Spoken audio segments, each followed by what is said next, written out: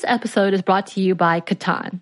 This summer looks a bit different than most summers. We're staying at home for the most part, and we're finding ourselves looking for new activities to enjoy at home.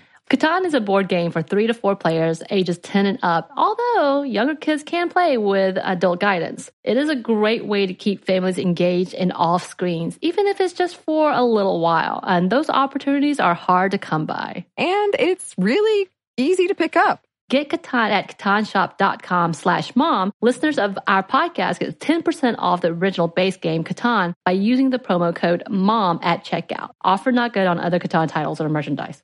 Xfinity XFi is more than just fast. It's internet that gives you peace of mind security. Because if it's connected, it's protected.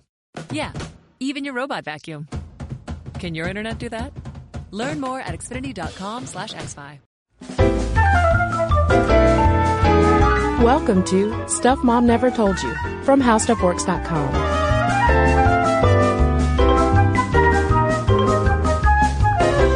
Hello and welcome to the podcast. I'm Caroline. And I'm Kristen. And we're all familiar with the gender wage gap, the concept of it, the realities of it, especially since we just marked Equal Pay Day in mid-April. And well, Caroline, quick note, equal pay day for white women. Well, exactly. That's what I'm getting at, Connor. Oh, sorry. You and I are on the same page here. My intersectionality gets so overeager sometimes. Don't I know it? Basically what Kristen is referring to, in case you're not a long-time Sminty listener, for every $1 earned by a white non-Hispanic dude in full-time work, the average white woman in America earns 78 cents. This is a refrain with which we are very familiar. And so equal pay day then is the extra amount of time by which a woman would need to work to match a man's annual salary. So for white ladies with that 78 cents ratio, it rolls around in April. Correct. Exactly. But the average Hispanic woman in this country, for every $1 a dude makes, she makes only 56 cents. So her equal pay day is in October. Yeah, so just as the leaves are changing. Yeah. And a white dude, an average white dude has made almost an entire new year's worth of salary, money, cash. The Hispanic woman is just starting to catch up. Yeah, and I believe for black women, the gap is 68 cents for every $1 a white dude makes. So they're more late summer? Yeah, they're July. Yeah, so, you go to the swimming pool, you're rocking your shorts and your Hawaiian shirts around the luau in the summer, and you finally catch up with your wage gap. Also, I want to go to whatever swimming pool you're at that's having these luau's. Well, you're invited. I mean, it's just the wage gap luau, I mean, we're trying to work on a better, catchier name. Yeah. The wage gap luau. Yeah. Well, cause I'm hoping to find something with a little more alliteration. So the wage gap Grill out. Ugh. I don't know. We'll work on it. You guys are welcome to send us suggestions. But the interesting thing about the wage gap and equal pay, salaries, negotiation, the interesting thing is that when you break it down by sexual orientation, things actually shake out a little differently. In that, study after study has shown that lesbians earn more than their straight sisters. And I mean, people are like, good for you, lesbians. And it is good for them. We can stand to learn so much. Everything from, possibly bucking gender norms and egalitarian divisions of chores. Well, exactly. They have more orgasms statistically than straight women. They're better at planning weddings in a saner kind of way. Who knows? But yes, there's an array of things that I think the straights could learn from our lesbian friends. But of course, there are some downsides to the financial issues facing a lot of people in the LGBT community. But first, let's jump into what the heck is going on with this so-called lesbian wage premium. Well, there's no so-called about it. A January 2015 meta-analysis by Marika Klobuchar at the University of Washington found a 9% lesbian wage premium. Or put another way, she found that lesbians earn 9% more on average than straight women. And even when you control for demographics, the wage premium is still around 6%. Yeah, and those demographics being that self-described lesbians tend to be better educated on average, more likely to be white, live in urban centers, have fewer kids, and are more likely to be in professional positions. And there was also a Canadian study that looked only at white lesbians, BTW, and there was something about the idea of factoring in race would factor in too many variables in terms of socioeconomics. So they compared white lesbians and white straight ladies in a July 2015 study in the journal Gender and Society and found that that wage premium is even stronger in those higher paying professional jobs. But that does not mean that lesbians have entirely escaped this wage gap that we talk about. No. So multiple studies have actually established an even more detailed pay hierarchy than what we might think of with just the gender wage gap of he makes this, she makes that.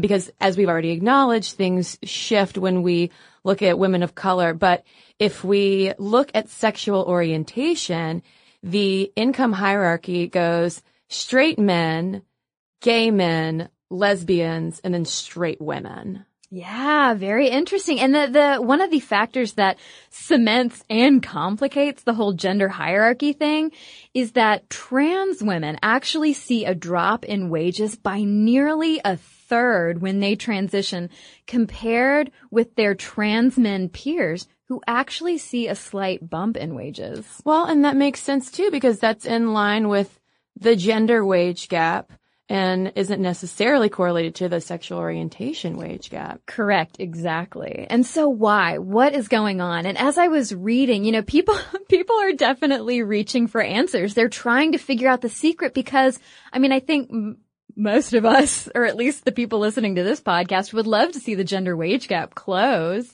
and the sexual orientation wage gap. We want to see the wage gaps close. We want to earn the money that we deserve. And so as I was reading all of this stuff, I was trying to figure out yeah, like Kristen mentioned, there is the egalitarian household chore thing, which we'll get into here in a minute. But I was wondering, too, if it doesn't circle back to already having experience and or a level of comfort with bucking those gender norms where women are supposed to be polite and you're supposed to be a good girl and don't negotiate and don't push too hard and just take what you're given and be grateful for it. And that perhaps that gives them a leg up when it comes to negotiating. Well, and I would wonder, too, that if that is the case, whether it plays more of a role in how a lesbian is going to negotiate for herself versus how an employer is going to perceive her gender role-wise. Because maybe with that bucking of gender norms, the employer is less likely to negatively judge her if she pushes for more money aggressively in a way that we would consider unfeminine. Well, yeah, and that gets to one of the possible answers, which is the issue of positive discrimination. Those Canadian researchers that we cited earlier said that lesbian employees could be, quote, perceived as less feminine and closer to the unencumbered male ideal. In other words, employers might be expecting lesbians to be more competitive in their jobs. They might be more committed to their work than straight women. Those straight women who just immediately want to run off and pop out babies and never come back from maternity leave. I can't wait to do that as soon as I leave this podcast studio. I know. Kristen's on a timetable here. And that whole thing, that concept is called mommy tracking. It's when you pass over a woman for top projects and promotions because of this assumption, this like almost subconscious assumption that mothers will be less productive. And it's worth noting, by the way, that there's no equivalent daddy track.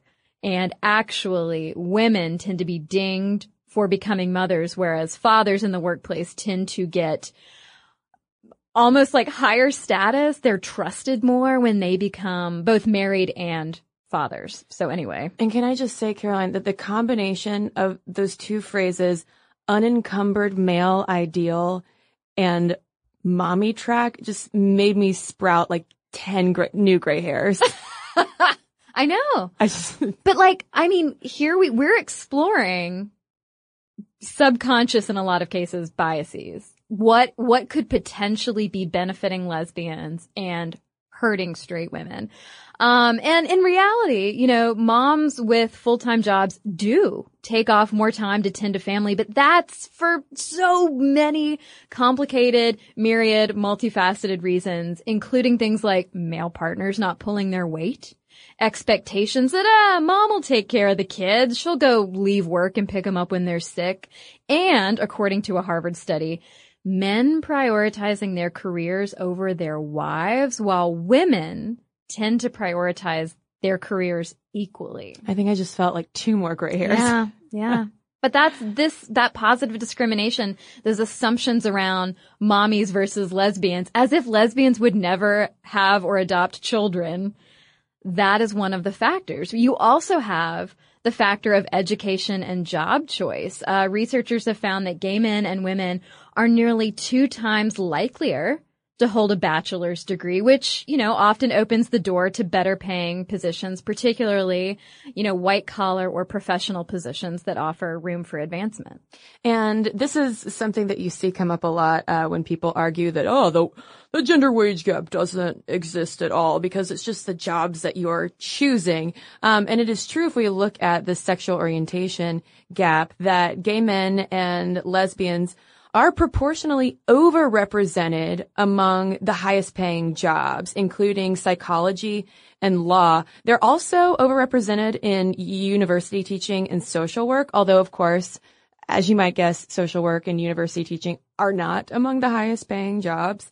And this has also led researchers to investigate whether there's this factor of lesbians picking jobs that are atypical for women, for cis straight women. And this was something that was looked at in a study published in 2013 in the journal Social Forces. And it did in fact find that lesbians are less likely to work in the retail industry, for instance. Yeah, and so there is this question of, are gay men and lesbians concentrated in certain jobs? There was a 2015 study in Administrative Science Quarterly that found that gay men and lesbians gravitate toward professions with high task independence. In other words, less reliance on coworkers or managers. So like a fire safety inspector or a massage therapist. Those were 2 examples they gave. And in addition to high task independence, they also gravitate toward jobs with high social perceptiveness. In other words, requiring the ability to accurately read or predict others' emotions. So what is going on with that? The researchers point out that task independence makes it easier to hide sexual orientation if you don't feel comfortable coming out. And knowing how to read social cues for a lot of people might be an important acquired skill when you're surrounded by bigots your entire life. Oh, what an upshot to such a downside. And when the researchers looked at traditionally blue-collar versus pink-collar jobs, they found that when lesbians end up in more blue-collar jobs, they're often well-paying professions like being diesel mechanics, doing elevator and heating repair, whereas if they are in more pink-collar jobs, they tend to end up in more academic and social-focused jobs like psychologists, sociologists, or being training and development specialists. Yeah, and another interesting factor that underlies this whole conversation, researchers predict that as society becomes more accepting of people in the LGBTQ community, these associations and divisions could very well fade because they argue if you are more accepted and less afraid of coming out, then there wouldn't be as much of a drive to go to those task-independent positions. And if you're not as worried about being attacked by bigots around you, physically or verbally, then you don't need to have that heightened awareness necessarily of other people's emotions and feelings. And that seems analogous to efforts to close the gender gap with STEM fields, where it's like we need to, eliminate all of these gender-based barriers so that hopefully in the future more girls will naturally be drawn to, I don't want to say naturally, but will be drawn to and be able to retain jobs in those fields. Yeah, and you also have this terrific website called Gay Money that's created by journalist Joe Clark. And Clark looked at 20 years of studies and found that lesbians tend to also work longer hours because, generally speaking, they are less likely to have kids. So they can put in the longer hours, potentially earn that overtime on the job. And he points out that you have to keep in mind that these studies that we're talking about are dealing mostly with lesbian couples, not single lesbians, because they are easier to identify in surveys. They're more likely to either be out or publicly self-identify in surveys as lesbians. And so Clark calls for more research on both single gay women and single or coupled bisexual women. And of course, at this point, we want to note that bisexual women are largely erased or just hidden in a lot of these statistics. So what I'm hearing is that the lesbian power couple trope is real. So real. Because when you toss a man into the equation, having ever lived with a man, having ever coupled up with a man, automatically your average salary goes down. And this was something reported on in The Economist. So women who've never lived with a male partner before make more money than those who have, regardless of sexual orientation. And this might be a result of striving for a higher paycheck to compensate for making less than men overall. And you also have same-sex couples being likelier to be dual earners even when they have kids, which circles back around to that whole egalitarian household thing. Yeah. And so, studies in 2000 and 2009 found that lesbians who've lived with a man experience a wage penalty of 9.5%. They make 9.5% less than lesbians who had never lived with a male partner. And so remember that 6% wage premium we mentioned above, that lesbians have a wage premium of 6% when you control for demographics, blah, blah, blah, blah, blah. Well, for these women, it drops to 5.2% for never married to a man lesbians, which is still a good chunk above women in opposite sex marriages. Which is making me real nervous about the fact that my fiance and I are living together. It's like, do we need to have separate homes so my income will rise? Well, I mean, what researchers point out is that it maybe, and maybe this is a subconscious thing, that if you grow up and trust me, like, I'm fully aware of the quibbles that will arise when I say this. Like, I agree. I understand.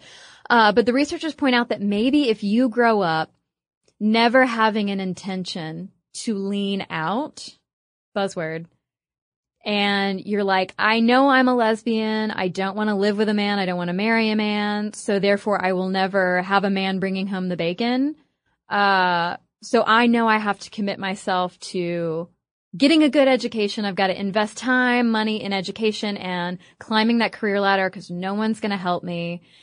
Although of course you could argue, hello, there are women, gay, straight, bisexual, whatever, who also never plan to marry or have children. But that is one factor that perhaps when you know that you won't have a partner, or you assume you won't have a partner who's bringing home more than you and who can support you if you decide to stay home, that you will feel compelled to, I guess, work harder and longer to make up for that. Well, and I wonder in terms of the growing up factor, if it's maybe not so much like a 10-year-old girl being like, I'm never going to have a man in my house, better start saving my cash.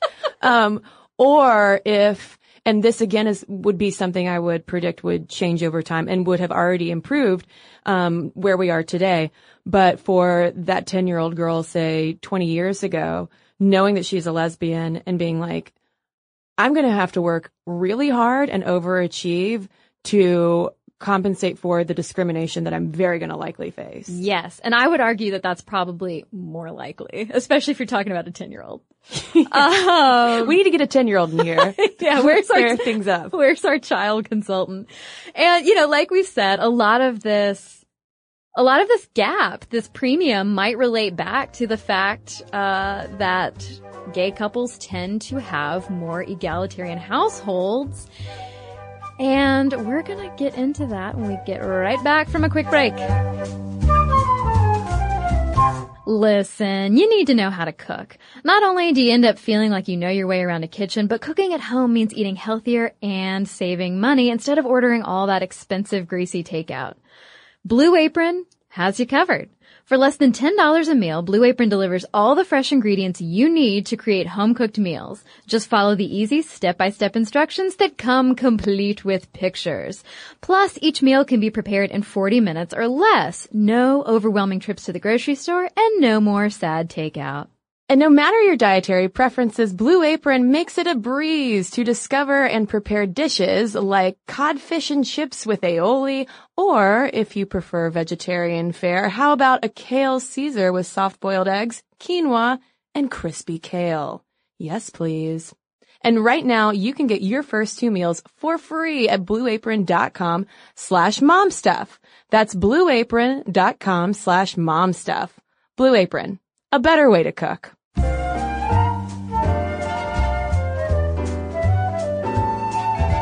Okay, so we have talked on the podcast before about egalitarian divisions of household labor when it comes to straight couples versus gay couples, and that even if you are the most feminist man-woman couple in the world, instead of saying opposite sex, I think it's funnier to say man-woman, man-woman couple in the world, statistically speaking, according to research, you will likely still see your household labor divided along gendered lines. And that means both, dude is going to be mowing the lawn and fixing the car. Lady friend is going to be doing the dishes and the laundry. And in addition to lady friend doing the dishes and laundry, she's going to be doing more of it and spending more time statistically on housework than her man friend will. But when you look at gay couples, as we talked about in that long ago now egalitarian household episode, gay couples don't grapple with the same gender divisions, obviously, because when you're 2 women living together in a romantic partnership, there's no script. There's no schema telling you, you're the one who mows the lawn and you're the one who does the dishes. Or you're the one who picks the kids up when they're sick and you're the one who takes care of the finances. There are fewer gendered expectations along those lines. So if we go into one of those man-woman homes, and yes, man-woman is all one word, worldwide, women spend 4.5 hours a day on unpaid work, such as cooking and cleaning. Whereas men spend about half that time doing the unpaid work. But even in the U.S., where women constitute 40% of breadwinners, and this reminds me that we need to do an episode stat on women breadwinners because we are winning more bread than ever before. Bread and bacon. Yeah. It's like Oprah says, I love bread. Even in Oprah's bread-loving homes, where women are bringing it home and eating it too, women still spend more time on housework compared to men. But this isn't just a thing of, man, those guys sure are jerks. They're letting us do all the work around here. There's also this concept of comparative advantage that may have laid some groundwork when men were the ones who were working outside the home for the most part, that has fostered this pattern. So this is something that Marina Adshad explains over at The Big Think. And basically, comparative advantage means that people benefit from a task trade-off if each specializes in a task at which they're most efficient. And so I'll use the example we've used many times on this podcast, which is my dishwasher efficiency. I knew it. So in my man-woman household, I do the dishes because I'm better at loading up that dishwasher. Yeah. I know it. I'm proud of it. Whereas my fiance is, I mean, it's also his day job, but he does things, he is the fixer. Yeah. Of electrical things. Yeah. And so there's that trade-off. Yeah. He's expected to do that, and it's okay because you're expected to do this other thing. And it's so gender normy, but it's also our comparative advantage. Yeah. I would electrocute myself if I tried to be the fixer, and our dishwasher would be a wreck. If he took over. P.S. He does wash dishes. We trade off. He would be so frustrated if he heard me saying this right now because we're actually pretty 50-50. Oh, fiance. Yes. Yeah.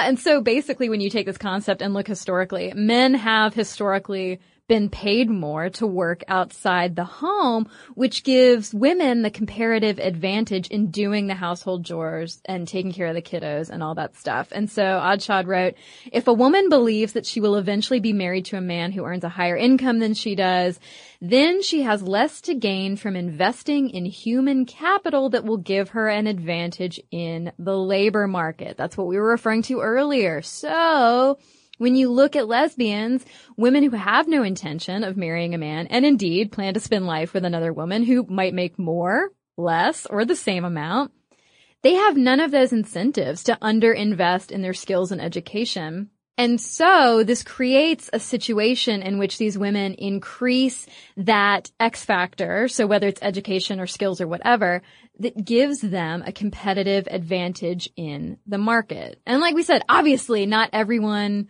falls along these lines. We're painting with a broad brush. We're talking about gender norms. So obviously there's going to be people who fall outside of those norms. And isn't, speaking of increasing the X Factor, isn't the X Factor also like a competitive singing show? Yes. So when lesbians invest in voice lessons, they increase the X Factor? That's what we're trying to say. All right. Yeah. Surprise, listeners. This episode is actually a sneak attack promo for the X Factor. It's a twist. But there is actually a twist here. Yeah. Okay. Because we've been talking as if gay men and women are just walking around making it rain. They've got money for days and days, but gay affluence is kind of a total myth. Yeah. And it's a myth and it's been around for a long time. And Scalia, Justice Scalia, rest in peace, he didn't invent it, but he certainly perpetuated it when in one court dissent, he said, those who engage in homosexual conduct tend to reside in disproportionate numbers in certain communities. Even more ominously, though, to Scalia, these homosexuals have, quote, high disposable income, which gives them, quote, disproportionate political power to achieve not merely a grudging social toleration, but full social acceptance of homosexuality. Oh my gosh, is the gay agenda acceptance? I was about to say, yeah, Crazy. it's like Scalia, I know Scalia was a very smart guy, you know, his conservatism notwithstanding, but it seems so illogical to believe that gay men in particular would somehow be wealthy enough to like fund a quote unquote gay agenda, because if that were the case, like wouldn't same-sex marriage have passed like forever ago anyway? Not to speak ill of the dead. But yeah, moving on. So where did this myth come from? What is behind it? And like so many things in America and in the West, like marketing and advertising in corporate America is sort of behind this. Corporate America actually sought to improve policies around LGBT people because they wanted to create a viable consumer market. And they had marketing firms conduct surveys to try to show not just affluence, but disproportionate levels of brand loyalty as being a hallmark of people in the LGBT community, but particularly gay men. This is where we start to see those stereotypes of like, oh my God, gay men just want to buy all the shoes and suits. And I'm not saying that people of whatever stripe don't want to buy all the shoes and suits. I love shoes. And I love a suit. Perfect. Together we are like one character in 9 to 5. But the thing is, these weren't exactly scientific studies, and it left out people in poverty who wouldn't be worth marketing to for these corporations. And poverty is a huge problem for the LGBT community and for lesbians in particular. And that's something that is just ignored when we tend to just view gay men and lesbians as these like affluent, carefree, childless, like suit-wearing, shoe-loving people. Yeah, I mean, think about pop culture. You have the L word, where from what I can remember, most of the lesbian characters were very upwardly mobile. You have the first, real portrayals of gay men on television in a big way with Will and Grace. Mm-hmm. Will had plenty of money in that huge apartment, and also Queer Eye for the Straight Guy. Yeah, what was that episode of Sex and the City where Charlotte starts hanging around with a bunch of lesbians? And the power lesbians. All of the power lesbians in their suits and button-ups and glasses, and they finally kick her out because they're like, dude, you're not a lesbian. They didn't say that. I remember exactly what they said, but yeah. I don't know if I can say that. Well, and then when Samantha briefly dates a lesbian, and she's a wealthy artist. Yeah. There is an investment, pop culturally and marketing wise in maintaining this, stereotype that, across the board, LGBT people are just rich and living it up. And I wonder if that made it easier to turn a blind eye to all the discrimination they face. It's like, you know what, they're fine because they can just pay for a great lifestyle anyway. Yeah. When in fact, data from UCLA's Williams Institute finds that 7.6% of lesbian couples compared to 5.7% of married opposite-sex couples live in poverty. Furthermore, 14.1% of lesbian couples receive food stamps compared to 6.5% of opposite-sex married couples.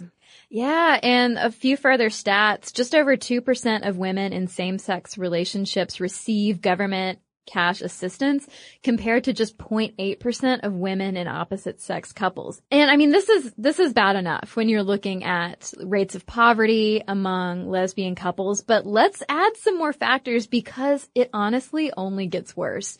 When you add age to the mix, women in same-sex couples who are 65 and older have nearly twice the poverty rate of women in opposite-sex couples of the same age. And of course, when you add race to the equation, that makes a difference too. So queer women of color, trans women and trans women of color are especially vulnerable to poverty. You have African American and Latino women in same-sex couples being twice to 3 times likelier to be poor compared to white women in same-sex couples. And then if we add the layer of education, 1/3 of lesbian couples without high school diplomas live in poverty compared to just over 18% of different sexed married couples. And of course, it changes when you change location as well. Yeah, so lesbian couples who live in rural areas are much more likely to be poor, 14%, compared to just 4.5% of coupled lesbians living in large cities. And again, geography, rural areas, that's code for so much more, right? Because living in a rural area, you might not have access to the same levels of education, healthcare, and jobs that women in urban centers would. You also might face higher levels of discrimination if, in fact, those rural areas are more homogenous and don't have the same exposure to people of different backgrounds. Well, and one of the big factors explaining a wage gap premium for lesbians and lesbian couples is the idea that, oh, well, you know what? They won't be quote unquote mommy tracked. Mm-hmm. Here we go. Let's pay them a little more money. But when you do add children to the mix, which is highly common for female same-sex couples, you have more poverty as well compared to people with kids who are in those opposite sex relationships. Yeah, so just over 19% of kids who live with female same-sex couples are in poverty, compared to just over 12% of children who live with married opposite-sex couples. And in general, married or partnered LGBT people living in 2 adult households with kids are twice as likely as comparable non-LGBT individuals to report household incomes near the poverty threshold.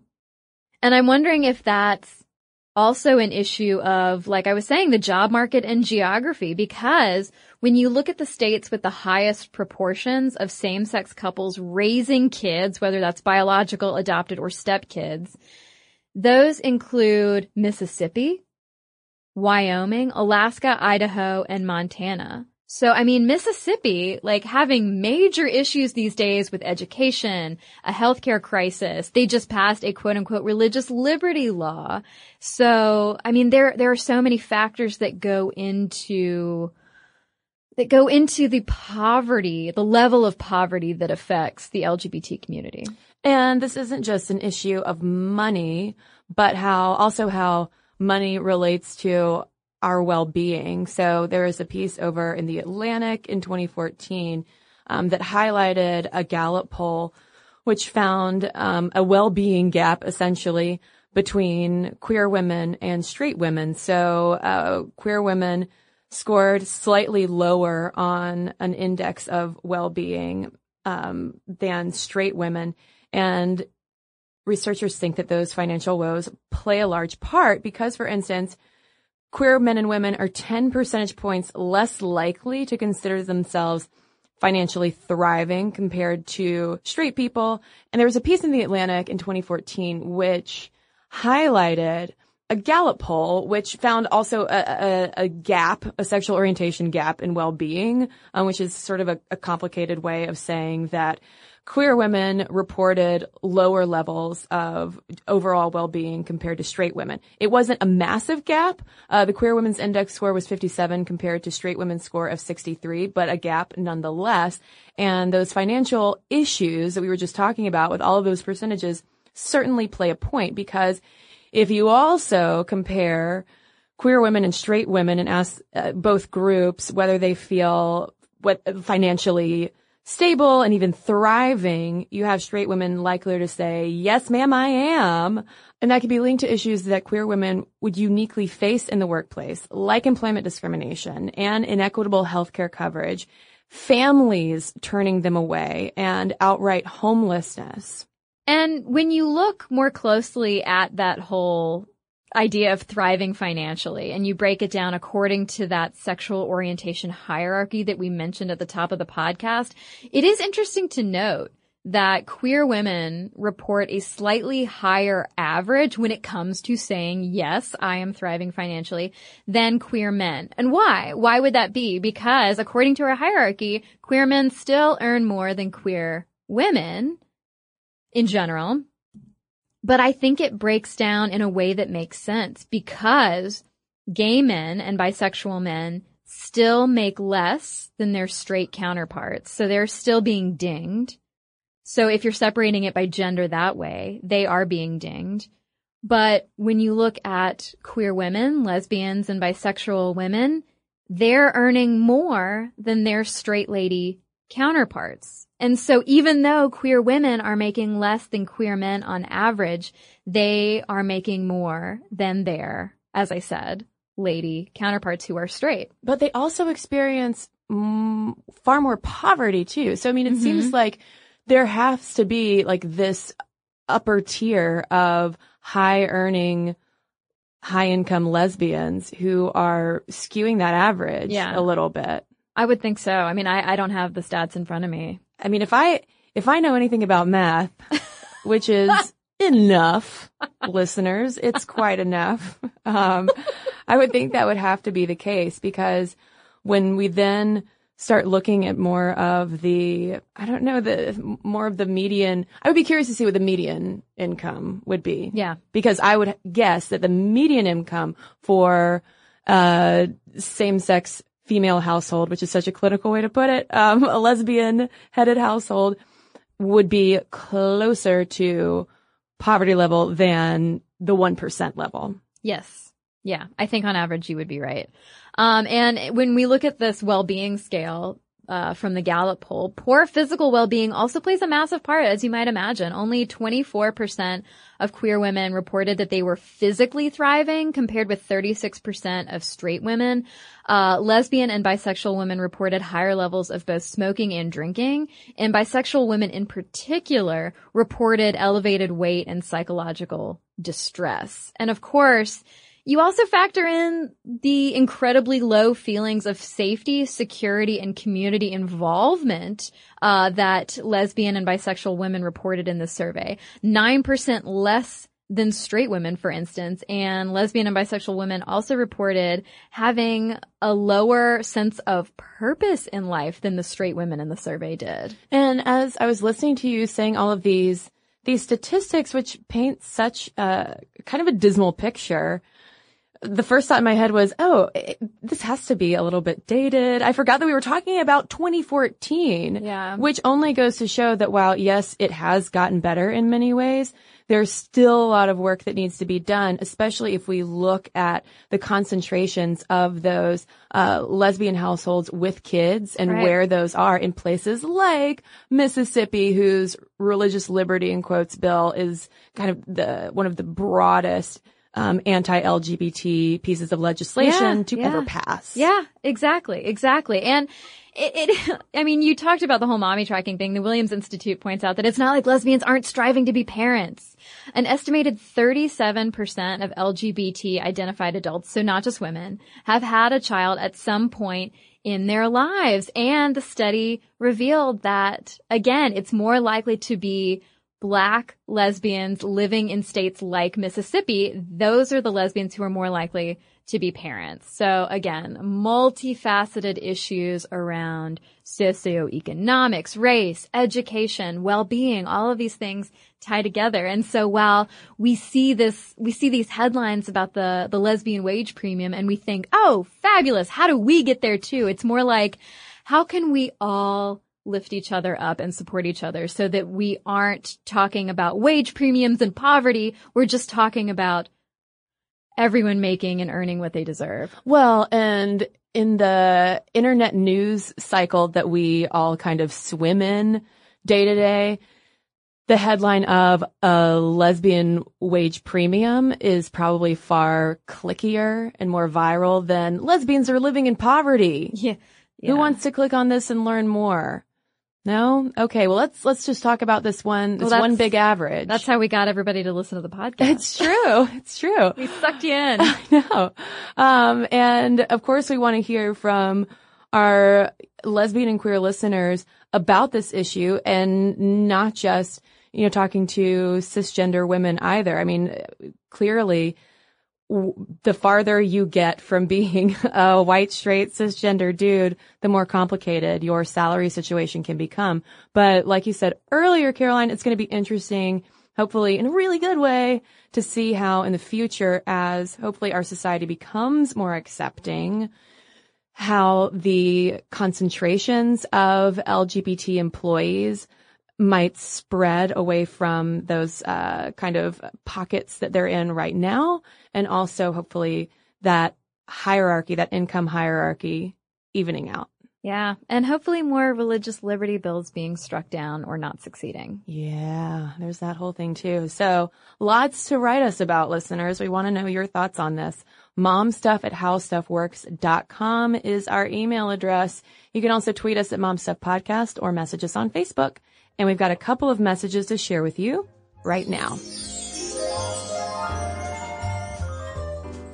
Well, I've got a letter here from Gia in response to our colorism episode. Gia says that she is from Papua in Indonesia, but is currently studying in the Netherlands. So Gia says, thanks for the podcast on colorism. It gives me a word for a conversation I had with my sister a few months ago. We were talking about an Instagram account at Beautiful Papuan. It's an Instagram account that promotes a beauty idea that is Papuan by taking pictures of Papuans who are gorgeous.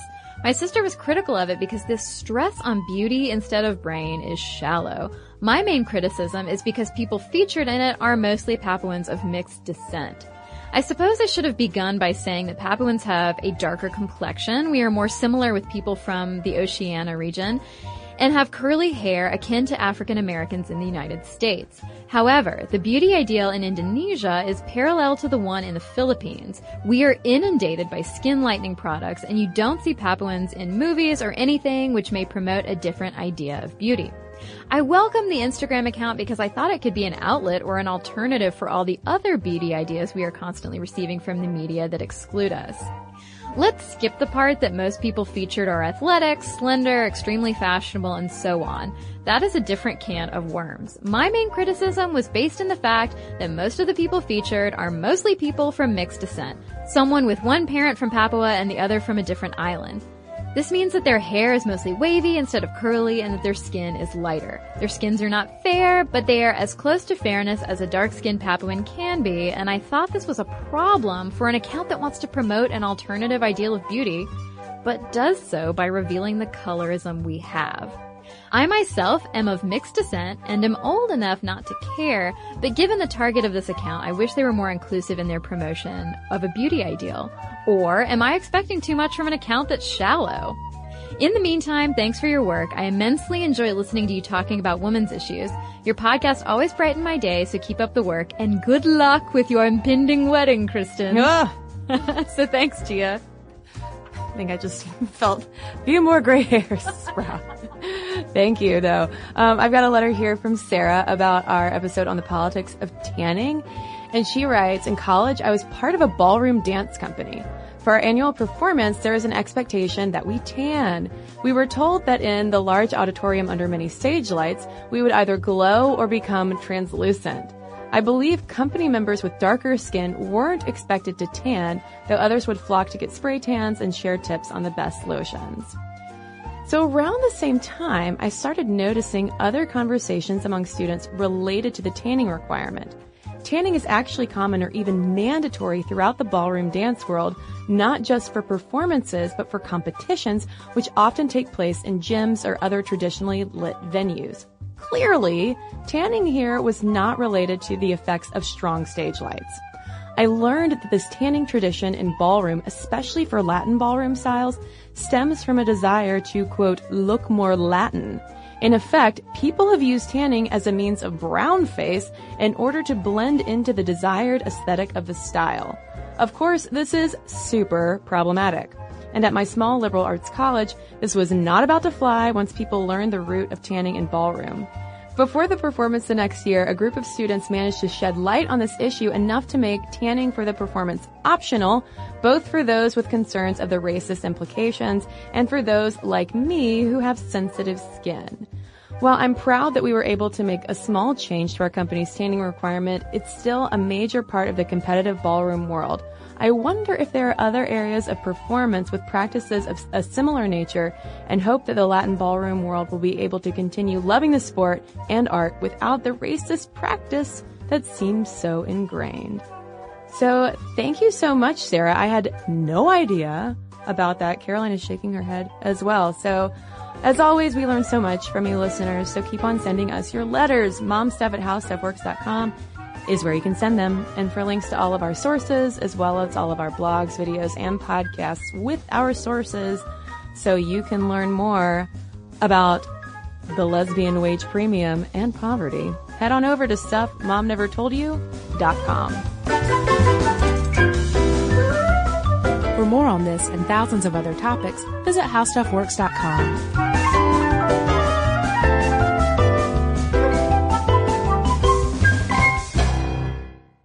The Gold Club was the top strip club in Atlanta in the 1990s, with patrons like Dennis Rodman, Michael Jordan, Madonna, the King of Sweden.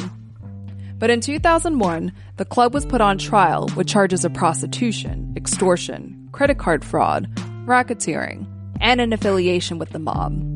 I'm journalist Christina Lee, and I'll be taking you behind the scenes of the Gold Club scandal, from the booty and bubbly to the deceit and courtroom drama. Listen to Racket Inside the Gold Club on the iHeartRadio app, Apple Podcasts, or wherever you get your podcasts.